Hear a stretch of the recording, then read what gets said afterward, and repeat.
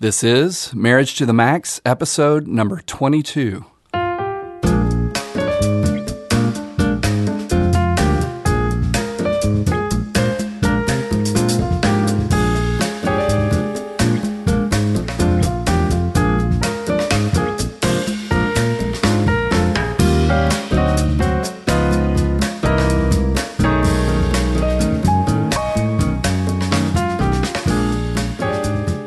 Hello, and welcome to another episode of Marriage to the Max. I'm your host, Brett Hurst. And I'm his wife, Kelly Hurst. And we are both marriage educators, co-founders of Home Encouragement, and this podcast is designed to help you take your marriage to the next level. As always, we're trying to encourage you in your marriage relationship, and we believe healthy marriage should be a front burner conversation. Well, today's episode is affectionately called Date Night at the Hospital. So I could barely spit that out.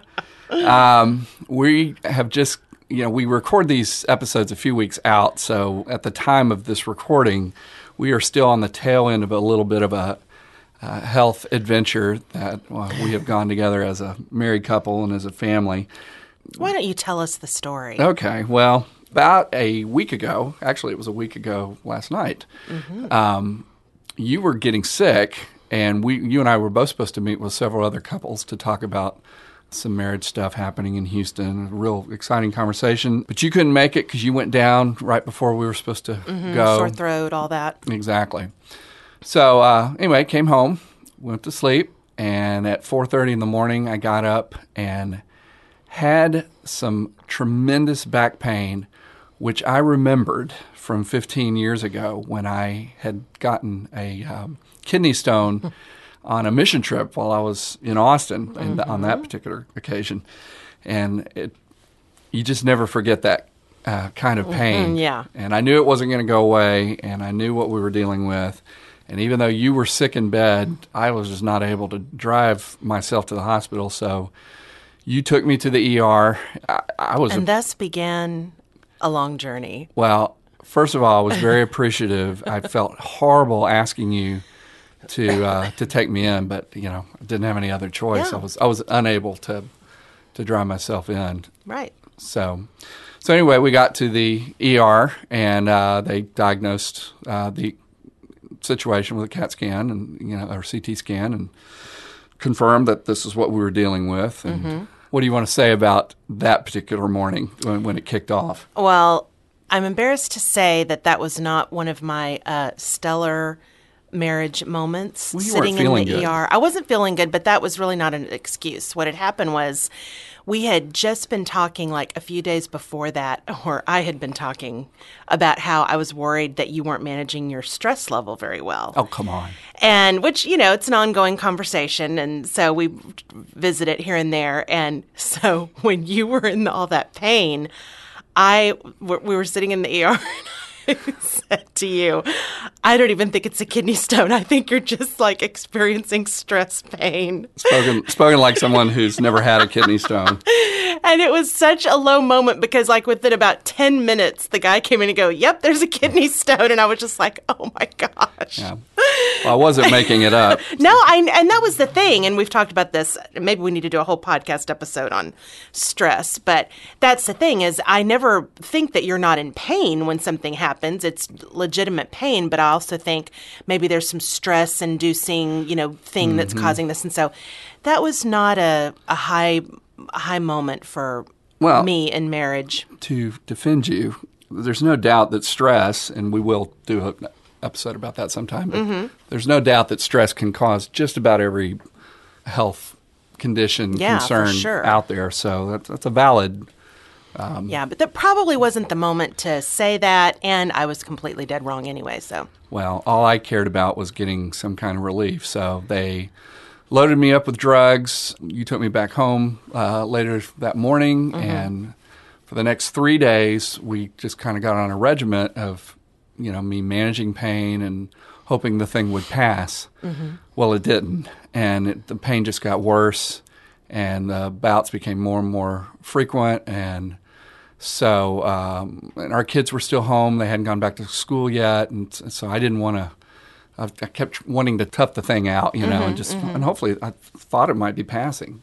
But by Sunday morning, yeah, exactly, in the middle of the night after 3 hours of just the worst pain and even worse than what I'd experienced up to that point, I just said, I give up. I can't do this anymore. And I said, will you just at least drop me off at the hospital? Because it was 4:35 in the morning again. In the Hearst parking space, reserved parking space for the Hearst. That's right. Got my little coupon punched. We're back. So anyway, And then they admitted you that day, and then I had procedure the next day to get it removed. And right. As we speak on this, the day of this recording, we're wrapping up recovery. Yeah, this is your first day back at work, so that's right, exactly. And I'm trying to convince you to take it easy today, so.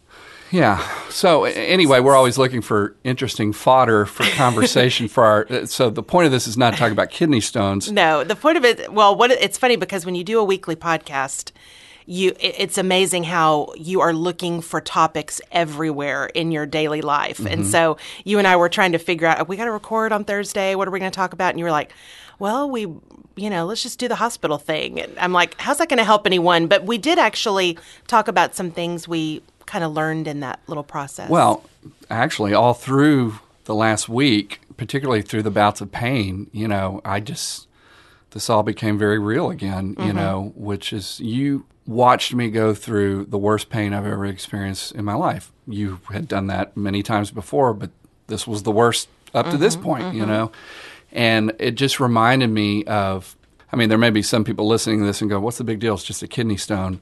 Those of you who have had a kidney stone are saying, I'm right there with you, brother. So, but I feel like the episode has been a snapshot of what some couples deal with all the time who have, are dealing with some real life. Mine was life-threatening, but it was, ongoing chronic conditions, and there's some things to learn about being a patient and a caregiver. Ours was just a little, not to minimize the pain, but compared to someone who's maybe dealing with a terminal illness or something like that, it was just a week-long ordeal, but we thought it might be helpful to say what we've learned. Yeah, and I guess what hit me several times during the bouts of pain was it's a hard thing for both spouses. It's obviously hard for the one who's going through the pain. It's also hard. It was hard on me to watch you watch me, you know what I mean, and have you care for me in that way. I guess it sounds like I'm babbling here, but I guess I just didn't want to put that much of a burden on you. But then on the other hand, that's what marriage is about. And you totally stepped up to the plate and have taken great care of me. Even last night we had some more post-op complications and so forth, and you've just been very tolerant and patient with me. Well, I must be growing as a person because even people, we must have said through the years how many times I'm not Clara Barton, because even when you were in the hospital and I was getting texts and emails from people, that was a common theme from people. Well, I know you're not really Clara Barton, so I'm really praying for you to, So I was like, man, we must have said that a number of times. Well, I'm here to say you are Clara Barton because you've been fantastic and have just really taken care of every single need that I had. Well, you're very sweet. What did you learn from the patient's perspective along the way? Well, for the umpteenth time, I learned that I am not in control of my life at all. We also had a big special event in the city of Houston that I was on the team for. And you had spent a lot of hours helping to promote that and get that off the ground, and we had to miss it. Yeah. Completely you were in the hospital, could not go. And that was totally out of my control. So, and then also just, I guess the thing I learned most was, and still is, rest. Rest is a very important thing to be able to maintain the health level that you want to be able to do the things that we're called to do as spouses and parents and all that kind of thing. Right. And I think both of those things, one, that you can't control your situation, and that you're not Superman, Superwoman. You've got to take a little time out for yourself. those are hard lessons when you're going, and this has been a busy month. It's January. You know, we hit the ground running at the first of the year, and you know, there's just nothing like being flat on your back to make you realize, you know, okay, I can't go at this pace, number one, and sometimes God says, yeah, you're taking a break. Exactly, whether you plan on it or not. So those are some, you know, even though you don't like being in pain and going through surgery and all that, sometimes there's a blessing in disguise in there that you can at least just kind of have a little time to think and, you know, rest. Yeah, I had a lot of time to think about how much pain I was in. So, and you're listening to Marriage to the Max.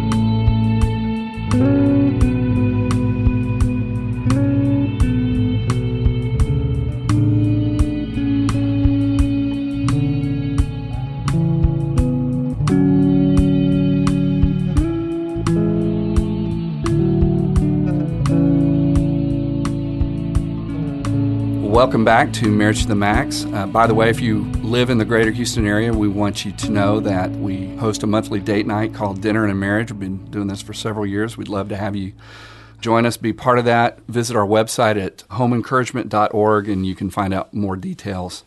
So we're continuing our conversation about our date night at the hospital. Before the break, we were sharing about some of the things that we have learned, both as a caregiver and as a care receiver and so forth. So what kind of caregiver tips? Well, these were just kind of things I picked up on during the week. You know, one is that as a caregiver, sometimes you have to be okay with a little helplessness. You, as a caregiver, you want so much to take the pain away and to be there for every single need, to meet it and everything. But, you know, there were times when, you know, when the pain medicine was not kicking in. Right. And you were literally, I mean, just writhing in pain on the floor. Suffering. And there was not, I kept thinking, you know, is there a position you can get into to relieve some of the pain? Or there was nothing I could do. And that's a weird moment where you know you just cannot do anything to soothe this person that's in so much pain. And so some of that you just have to kind of go, okay, I'm just going to sit here and be still until it passes, you know, and until there is something that I can do. Right. You know, and you were great on that, but, you know, because, I mean, you were saying, well, can I rub your back? Can I get a hot or a cold? And there was just nothing. Yeah, none of that stuff was going to help. Not until the intense pain really passed, and then maybe I could do something at that point. And so here I am, I can barely breathe, you know, let alone talk. I know. But I'm trying to be sensitive to you because you're trying to reach out to me, and I'm saying, no, that's not going to work, you know. So it's not. We were a little snippy at some points, but you know, that's to be expected. I didn't really feel that way at all. I felt like you were extremely patient. Well, the other thing I picked up on, and this is really, I think, more for people who are in long-term caregiving situations, but you really don't need to try to do it all. I had, you know, tons of emails and texts from people saying, can we bring y'all dinner? Can we, run an errand for you? Can we whatever? And frankly, I just didn't need that help because it was a pretty short-term situation, and I just been to the store, so the fridge was stocked, and there really wasn't anything I needed help with. But if I had, I wouldn't have thought twice about asking somebody to drop off food or whatever, because people want to help. That's right.